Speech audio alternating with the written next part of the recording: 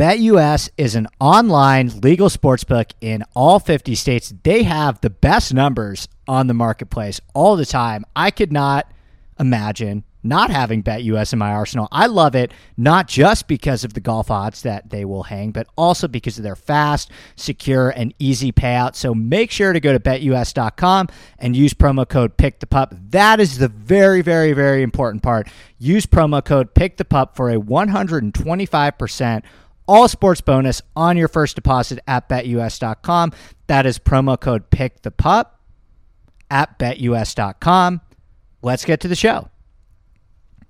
Okay, so I'm recording this right after the Open Championship just ended. I tried to record early in the morning before the leaders teed off, but Xander was shooting a 65. I got distracted, and I just wanted a little extra time to give you everything I had on the 3M Open. So congrats to Collin Morikawa.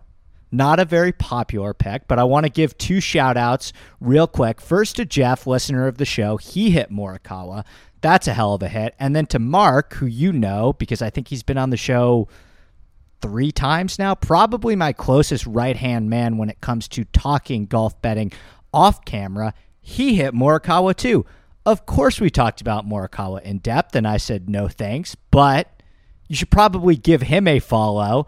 That's Golf Bets 101 because he does really good work, obviously, and you will be able to catch him on this podcast all the time. We actually did an introduction to golf betting podcast together a couple months ago. It's on this feed. It's actually one of the first episodes that I ever did. So I would encourage you to check that out if you hadn't already.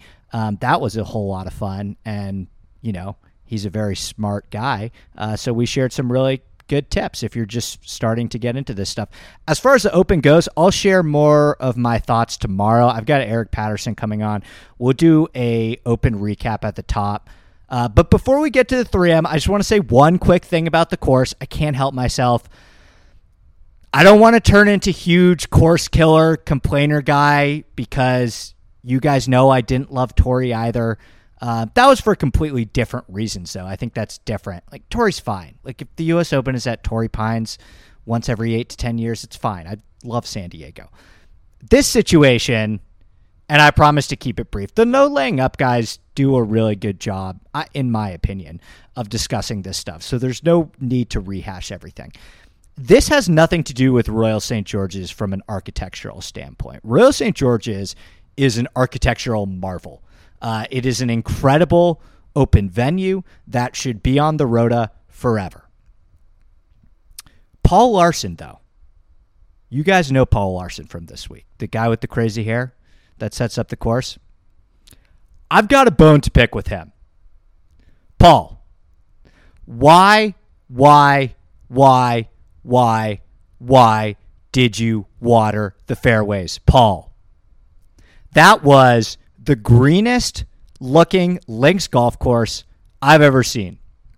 We played TPC Deer Run last week, Paul.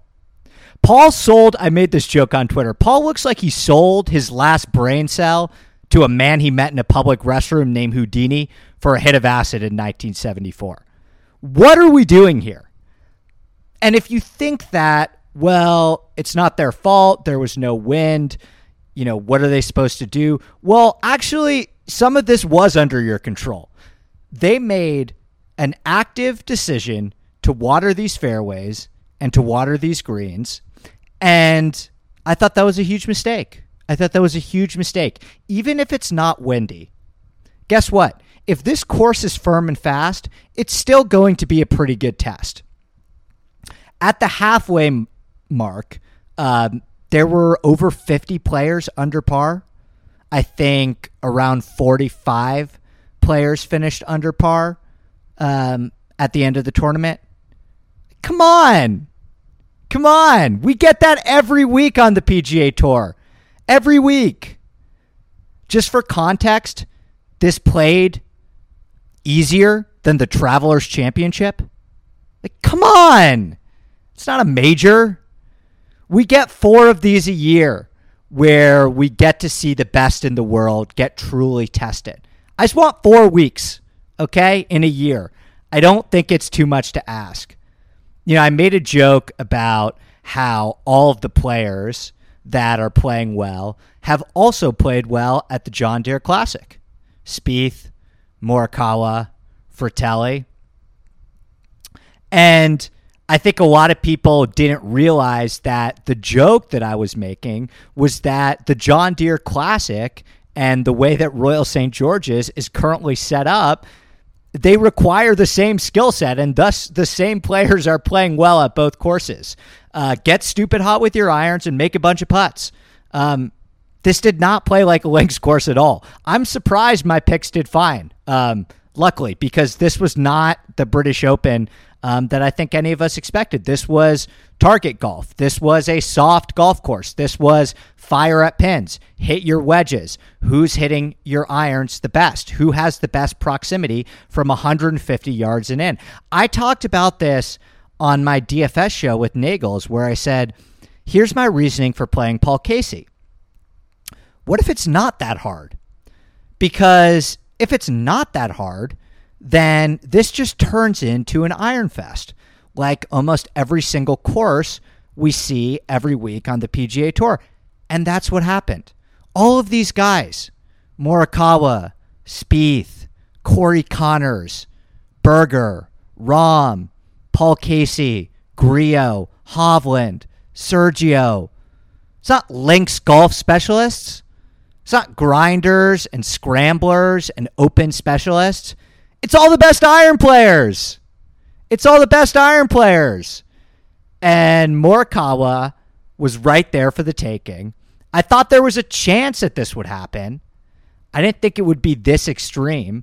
But note to self, next time the groundskeeper tells you in his pre-tournament interviews that the rough is thicker than they want, so they're going to water the fairways and greens more, so balls don't run into that all the time, maybe I should pay a little bit more attention next time. Where was the strategy on this golf course? Where was the quirkiness? I didn't see the quirkiness and the weird bounces that everyone was talking about. It didn't exist. It wasn't there. And I just want to say one more time, Royal St. George's, when playing firm and fast, is awesome. It's one of the best golf courses in the world, in my opinion. As part of my preparation, I watched all of the Open films from the past decade plus. Royal St. George's is awesome when it's playing firm and fast, okay? It's certainly one of the best on the Open Rota. Just watch how it played in 2011 and 2003. And I get the wind thing. This has nothing to do with the wind. But it's quirky, it's weird. All of the things that you heard about this course, the Magic Bean stuff, that's what it's like when it's playing firm and fast. And they didn't get rain. It was hot. They could have baked this out. And that's how weird stuff happens. And we didn't get that this week. Guys weren't even making big numbers. They were staying in the fairways. And guess what? When these fairways are soft, those nasty bunkers, they become a whole lot smaller. When this course is playing firm and fast, those bunkers get a whole lot bigger. The No Laying Up guys, they tweeted this today. They were like, yeah, it feels like every single drive has somehow missed a fairway bunker all week. Yeah. That's what happens. That's the point. That's what happens when we do this. Okay? It was still fun to watch. All I'm saying, my only criticism is I think the decision that they made to water these fairways, I think that was a big mistake. That's it. That's my only qualm. Okay, 3M Open. Let's talk 3M Open.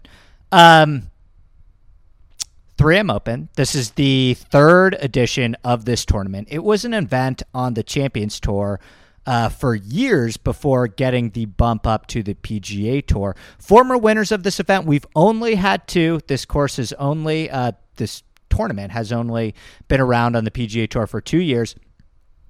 2020, Michael Thompson won at 19 under. 2019, Matthew Wolff won at 21 under over Bryson and Colin Morikawa.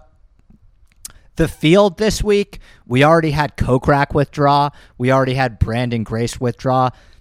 Dustin is probably the headliner, along with Louis. I don't know. Maybe they play. We'll see. But those are probably the two biggest guys in the field. Then you get into Finau. Patrick Reed is playing as well. So Finau, Patrick Reed, I guess. Ricky Fowler, I guess, is also in the field. Guys like Bubba and, I don't know, Keegan and, yeah. I mean, that's about it. Oh, Matthew Wolff. Matthew Wolff, of course, is back to defend his title. Gary Woodland, I guess. I forgot about Gary Woodland. So not great. I think a little bit better than the John Deere, but not great. I think we'll have to see whether or not DJ withdraws or not, and same with Louis. But yeah, not a great field. Let's get to the course. TPC Twin Cities. It is a par 71 measuring 7,413 yards in Blaine, Minnesota. It was designed by Arnold Palmer in 2000. Tim Herron and Tom Lehman completed a renovation in 2018. Other Arnold Palmer courses on tour that you may want to look at, Bay Hill, obviously, although I don't love that comp, and TPC Boston. I like that one a lot better, actually.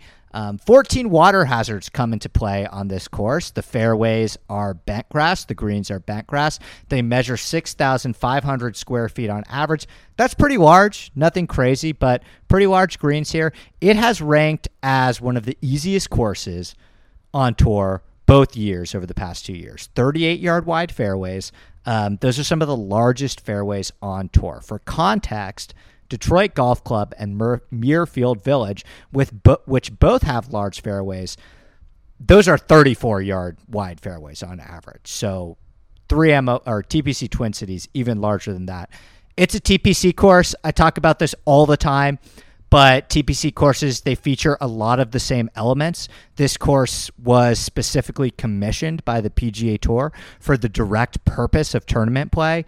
There's a lot of water on these courses, a lot of birdie opportunities, risk-reward holes, pretty gimmicky, all things considered. And these courses just produce similar outcomes every single time, which is a winning score that falls somewhere between 15 under and 25 under. TPC Sawgrass is a little bit of an outlier to that, but this course reminds me a lot of TPC Louisiana, where they had the team event. It reminds me of TPC Scottsdale a little bit. I think it's a little bit easier than that. TPC Scottsdale actually has a little bit more teeth, I think. TPC Deer Run is a good one. The one that we literally just saw. That's a bent grass TPC course, a little bit shorter. TPC Craig Ranch, definitely in the same ballpark here. And then TPC Boston as well, the other TPC Arnold Palmer design that I mentioned. I think looking at players who perform well on TPC courses makes a whole lot of sense. And I can give you some of those players when I go over the stats. But this, I guess it feels like a little bit more like a Florida course. You know, there's a lot of water. Obviously, it's not Bermuda. It's not a classical layout. There's some elevation to this golf course, so the ball flies a little bit further here than we are used to. We can get into whether or not I think distance really matters here when I go over the stats. But the par fives, they're actually kind of long, and the set of par threes and par fours are pretty damn easy. Top 10 finishers are gaining over triple what they gain on the par threes and over double what they gain on the par fours for the par fives. So you really have to score on those par fives. And like I said, since they're pretty long, I think that's where some distance and long iron proximity might really help some guys out here. Okay, so what's going to be important? Iron play. Shocker.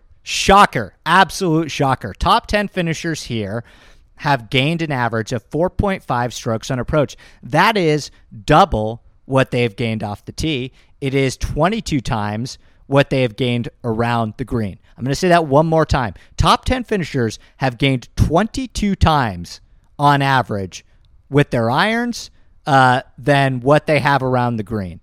I have never seen anything like that. I know it's only 2 years of sample size, but still, wow.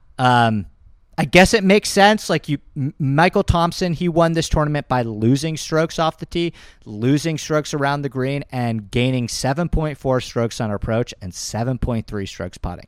So 4 of the top 10 guys last year lost strokes around the green. Last year's leaders in around the green finished 64th, miscut 46, 53rd. So, again, small sample size, but this is probably the smallest weight on around the green play I've ever put in my model. I think Thompson gave us the formula pretty well. All of these guys, they're gaining a little bit off the tee, a ton with their irons, and a fair amount with their putter. Like in 2019, you see Matthew Wolff and Bryson at the top of the leaderboard, and we had the same thing at Rocket Mortgage, which was big time on putting. You think off the tee domination when you see Matthew Wolff and Bryson at the top of the leaderboard. Not the case. Matthew Wolff gained 2 strokes off the tee and 9.5 strokes on approach. Bryson gained more strokes on approach than he did off the tee that week. He gained 4.3 strokes on approach and 3 strokes off the tee. Morikawa, who also finished second, he gained almost 11 strokes on approach that week. So actually, Morikawa and Wolff finished 1-2 in 2019, both gaining under 1 stroke putting and just going absolutely nuclear with their irons. And I think you can do that here. Like only 3 of the players in the top 30 lost strokes on approach in 2019.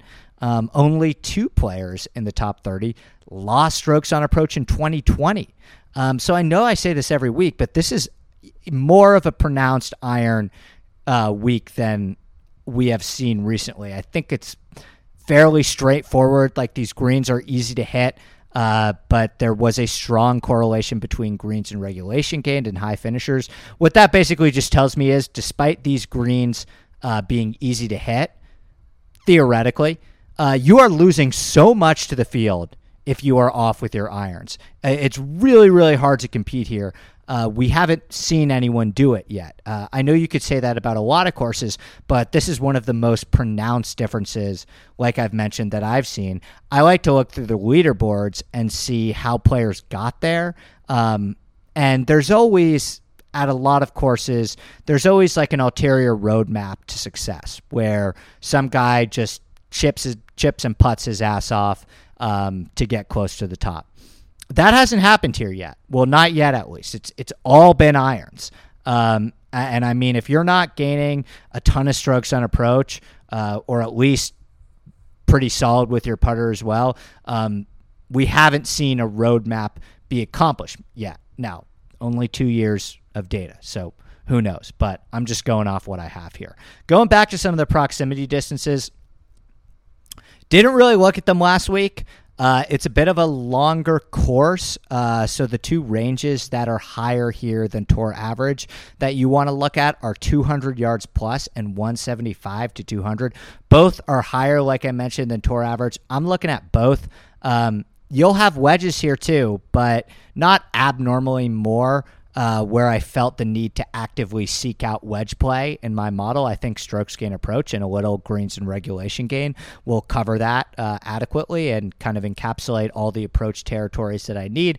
I can throw in a little extra on that main range, which is basically 170 yard plus. I think that's going to be really important this week.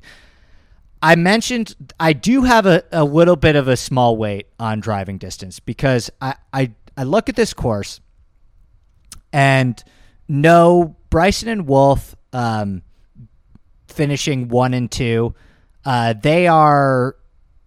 It's not why they played well here was because they were super long. I mentioned it was because their irons that week were absolutely electric. But at the same time, I think it helped because these fairways are really wide and they're really easy to hit. And drivers just going to be in your hands a lot. So I do think that you can bomb away here at will. And the par 5s are really long. And so I don't actually think that everyone is going to be able to reach them every day. All of the par 5s are over 590 yards. I mean, maybe everyone can reach them. I don't remember, but I know that they have proven to be really important here. And And I think that you will possess a huge advantage over the field if you can get to them in 2. It's a very conservatively small weight, and I would not use it as a defining factor to put me on or off a player. Shorter hitters can absolutely compete here. Michael Thompson, Colin Morikawa, Cameron Tringale is not long, Alex Noren, all those guys, not necessarily long at all, but you also have your Finaus, your Wolfs, your Brysons, your Cam Davises, your Wyndham Clarks. So small weight on that. And then, as is the case with all Birdie Fests, opportunities gained, birdies are better gained, strokes gained, easy scoring conditions, love them all. I want guys that are comfortable going low, that embrace it, that love themselves at Birdie Fest, and strokes gained ball striking on courses over 7,400 yards. Always worth looking at. Although I don't think this course really plays a whole lot longer than 7,400 yards, especially because of the elevation. If anything, I think it plays a little bit shorter, so not something I'm going to weigh super heavily here, where I think that if you haven't performed well on long courses, you can't compete here. And then strokes gained TPC courses. Like I mentioned, a lot of the same players, they always pop up here.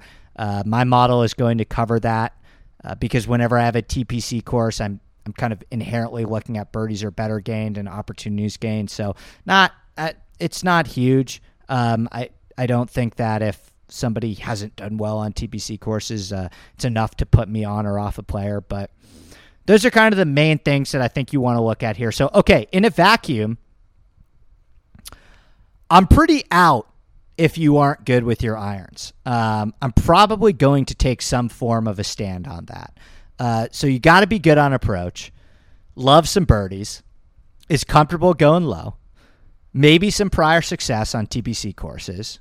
That would be great. Don't think course history matters here a ton at a place like this, but if you've had success here, great. If you haven't, not going to hold it against you. I tend to overrate this stuff, but I'm going to monitor if someone made the cut at the Open. I'm not suggesting that the Open was like some grueling test. I just spent 10 minutes at the top talking about how it played like a regular PGA Tour course. But, the time difference thing, again, I don't know if that will be enough to put me on or off someone. Like if somebody played well at the Open and I want to play them, I'm just going to play them. But that's basically it. So iron players, birdie makers, in theory, this is not a difficult week. It's an easy course. So that brings the whole field basically into play. But I feel like the formula here is pretty straightforward. I think a lot of people this week will probably gravitate towards the same players, like the best ball strikers in the field. And, guys like Hank Lebioda and Seamus Powers, your flavors of the week, who are just justifiably so playing really, really well right now. So I'm not going to try and get too cute, but I'm also going to try and dig a little bit and differentiate to find some guys that I think could work here. Early leans. Let's do it. Everyone's favorite, early leans. Oh, I just wanted to share real quick. Top 10 in my model. Number 1, Kokrak. I guess he withdrew. So the new number 1 would be Grillo. Number 2, Keegan. Number 3, Louis. Number 4, Cameron Davis. Number 5, DJ. Number 6, Stuart Sink. Number 7, Hank Lebioda. Number 8, Patton Kizzire. Number 9, Cameron Tringale. Number 10, Jonathan Vegas. And then I ran kind of a separate model where I just looked at who does well on Birdie Fests, who's a good bent grass putter, who does well on TPC courses, and who is a good ball striker on long courses to just kind of get a feel for the type of player that would fit well at this course. Number 1 is Tringale. I gave Tringale a really hard time last week on my Open podcast, and he ended up having a really, really good Open. He was really high in the model, and I made a joke about how it's a mistake. He's a fraud. He's got something on the Fantasy National guys, and I think he finished like top 20 at the Open. So I apologize, Cameron Tringale. You are right there in my models once again, and I still can't guarantee that I will play you, but good job at the Open. Good job. Patton Kizzire, number 2. He is pops all over the place for me here. Dustin Johnson, Cameron Davis, Charles Howell, Patrick Reed, Jonathan Vegas, Troy Merritt, Ryan Moore. Okay, so here's what I think. Matthew Wolff, real quick. I talked to some of the Oak Tree guys, and from what I've heard, Matthew Wolff was on the course practicing all weekend at Oak Tree. He was absolutely flushing it. Shout out the Sullivans. My buddy Dan Sullivan played in the group right after Matthew Wolff on Saturday at Oak Tree, and he said he asked his caddy why Matthew Wolff didn't play in the Open, and his caddy was like, it had nothing to do with the mental stuff. The reason why he took some time off earlier in the season, he just didn't want to deal with the COVID bullshit, according to his caddy.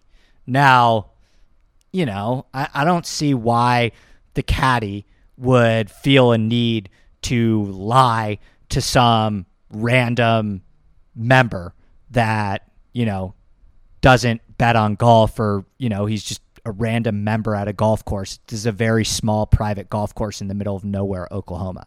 So according to that, Matthew Wolff is hitting the ball unbelievably right now, and he is in like a great place mentally. He was laughing, smiling, eating in the clubhouse with everyone, shooting the shit, and he just didn't want to deal with the COVID bullshit like a couple of other players, okay? So I don't think that is an unreasonable thing to assume that, he didn't want to do that. He didn't want to make the trip. Although, the other side of me says, well, if his game was really that good, wouldn't he be like, fuck it, I can win this tournament? It is a major. And it's kind of a shame too, because the way that the Open played this year, I think it would have set up great for Matthew Wolff based on his skill set. So do with that information what you want.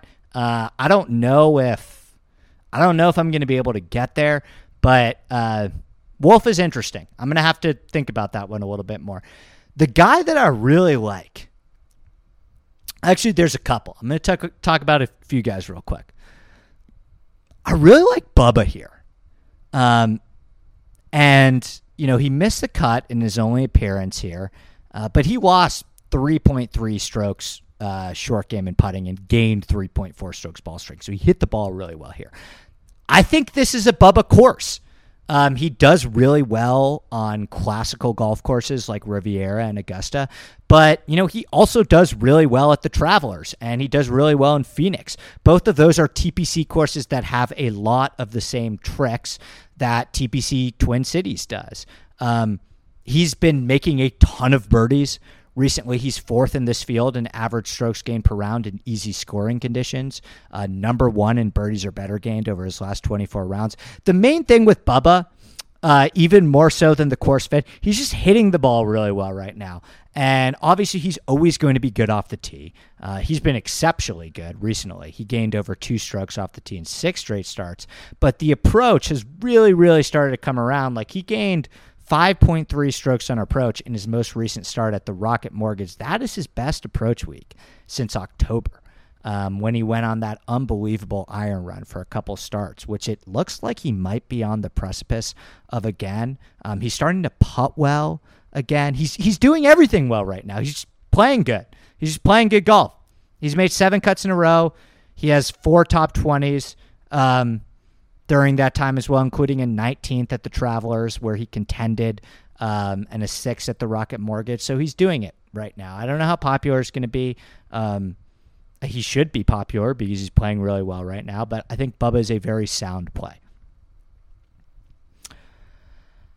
I think this is a spot where if Keegan is going to parlay a really good season into a win, this might be the place for it. I look at Morikawa and Wolff in 2019, and both of them were absolutely electric with their irons, and they finished 1-2, gaining under a stroke putting. And I always talk about this with Keegan. That is good news for Keegan Bradley. At the Rocket Mortgage, at some of the other birdie fests, you weren't getting that. You needed to be stronger with your putter.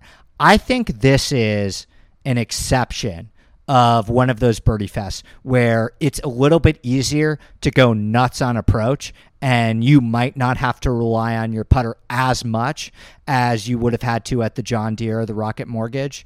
I think that's good news for Keegan.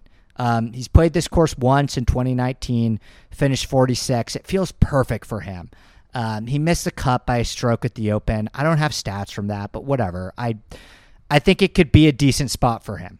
He 5.5 strokes on approach at the Rocket Mortgage, 4.3 at the Travelers. It's just he's got a bankable skill set that I can trust, and I like the narrative that I'm building, and I think this could be this feels like the most logical spot for Keegan to break through if he is going to win this year. I like this course for him a lot. I might go right back to Johnny Vegas. I feel like this is a great course for him too. He missed a cut here in 2020. Whatever, he wasn't playing well, and he lost 3.6 strokes putting. He gained 4.9 strokes ball striking here because it's a perfect Johnny Vegas course. He's playing really, really well. He just finished 11th at the John Deere, where he gained 5 on approach and 3.2 putting. Actually, his best putting week since the summer of 2020, and he's not a great putter, but when he gets going, he tends to stay hot with the putter for a couple of starts there, and then it can go ice cold. This might be the start of a nice little Johnny Vegas run here. The irons have just been absolutely on fire. The off the tee has been incredible. His driver's awesome. I think he should be able to bomb away here. 3rd in this field in average strokes gained per round in easy scoring conditions. 6th in this field in strokes gained ball striking on courses over 7,400 yards. He's just been good. Like, he's made 12 of 14 cuts this season. He's got 2 runner-up finishes. Both times I was on him in those runner-up finishes. He's a good player. He's really talented. I don't think he's some random grinder. He's got 3 wins on the PGA Tour. That's a lot. There are a ton of guys in this field that can't say that, and I feel like he's knocking on the door right now, and this is a good spot for him. Doug Ghim, I like a lot. I like Doug Ghim here. He finished 18th at the 3M Open in his first start. He's unbelievable with his irons, 4th in strokes gained approach, 1st in proximity from 175 to 200 yards, 9th in opportunities gained, and 1st in greens and regulation gained. Hitting the ball unbelievably well right now, and like I mentioned with Keegan, historically, in a somewhat limited sample size, this seems to be a course where you could get away with winning this tournament by just going crazy with your irons and not gaining a ton of strokes putting. He just gained almost 8 strokes on approach at the John Deere. That is his best iron week ever by 2.5 strokes. Has he found something with the irons and maybe even just leveled up with the irons right before our eyes? Maybe. Will the irons regress? Yeah, maybe that could happen too. But he's getting a whole lot better off the tee as well. So he had his best off the tee week since the Valero Texas Open in April. The putting is totally hit or miss. But again, we've seen Matt Wolff win this tournament gaining 0.8 strokes putting and just going crazy on approach. Can Doug Ghim do that? I think so. So that's it. Let's get out of here. I'll give you a couple guys. There are a couple guys that I haven't dug into yet because I want their full Barbasol metrics, but there are a couple guys that I think are playable here. Some lower guys that top 40 for me in DFS. That I'll just run through real quickly. I'll just tell you who they are. I'm not going to give you everything on them. I've got more podcasts coming this week, a bunch of different articles, all that stuff. But I think Keith Mitchell is playable here. I liked Keith Mitchell when I dug into him. I liked what I saw with Scott Brown when I dug into him. I think Scott Brown is playable. Matthew Neesmith is playable. He was like the fantasy darling, and now, I think a lot of people are off his tail, but he could be fine here with the irons. I'm okay with Neesmith here. I think Russell Knox is very playable here. Ryan Moore also is playable here, and I think Kyle Stanley and Scott Stallings are also guys that are playable here. I liked a lot of those guys, not a lot of them, but I like some of those guys at the John Deere. And like I said, I don't think that's a terrible comp. I think a lot of the same players and skill sets will be able to succeed at both courses. But that's it for me, guys. I think, there's a couple more players that I want to dig into after we get the Barbasol stuff, and the Open just ended, so I haven't done a ton on the guys that made the cut at the Open, like a Dustin or a Finau or a Louis, or a Griot, obviously, who had the number one spot in my model. I suspect Griot will be incredibly popular this week. Tringale as well, I assume, will be incredibly popular this week. I bet Luke List will be really popular this week. Shank is playing really well. Brian Harman. All these guys. Seamus Power. All these guys. So I have a couple more guys to dig into, but the guys I liked at the top, I like Bubba. I like Keegan. I like Vegas. And I like Doug Gim. Those are some guys I like on first glance. That's it.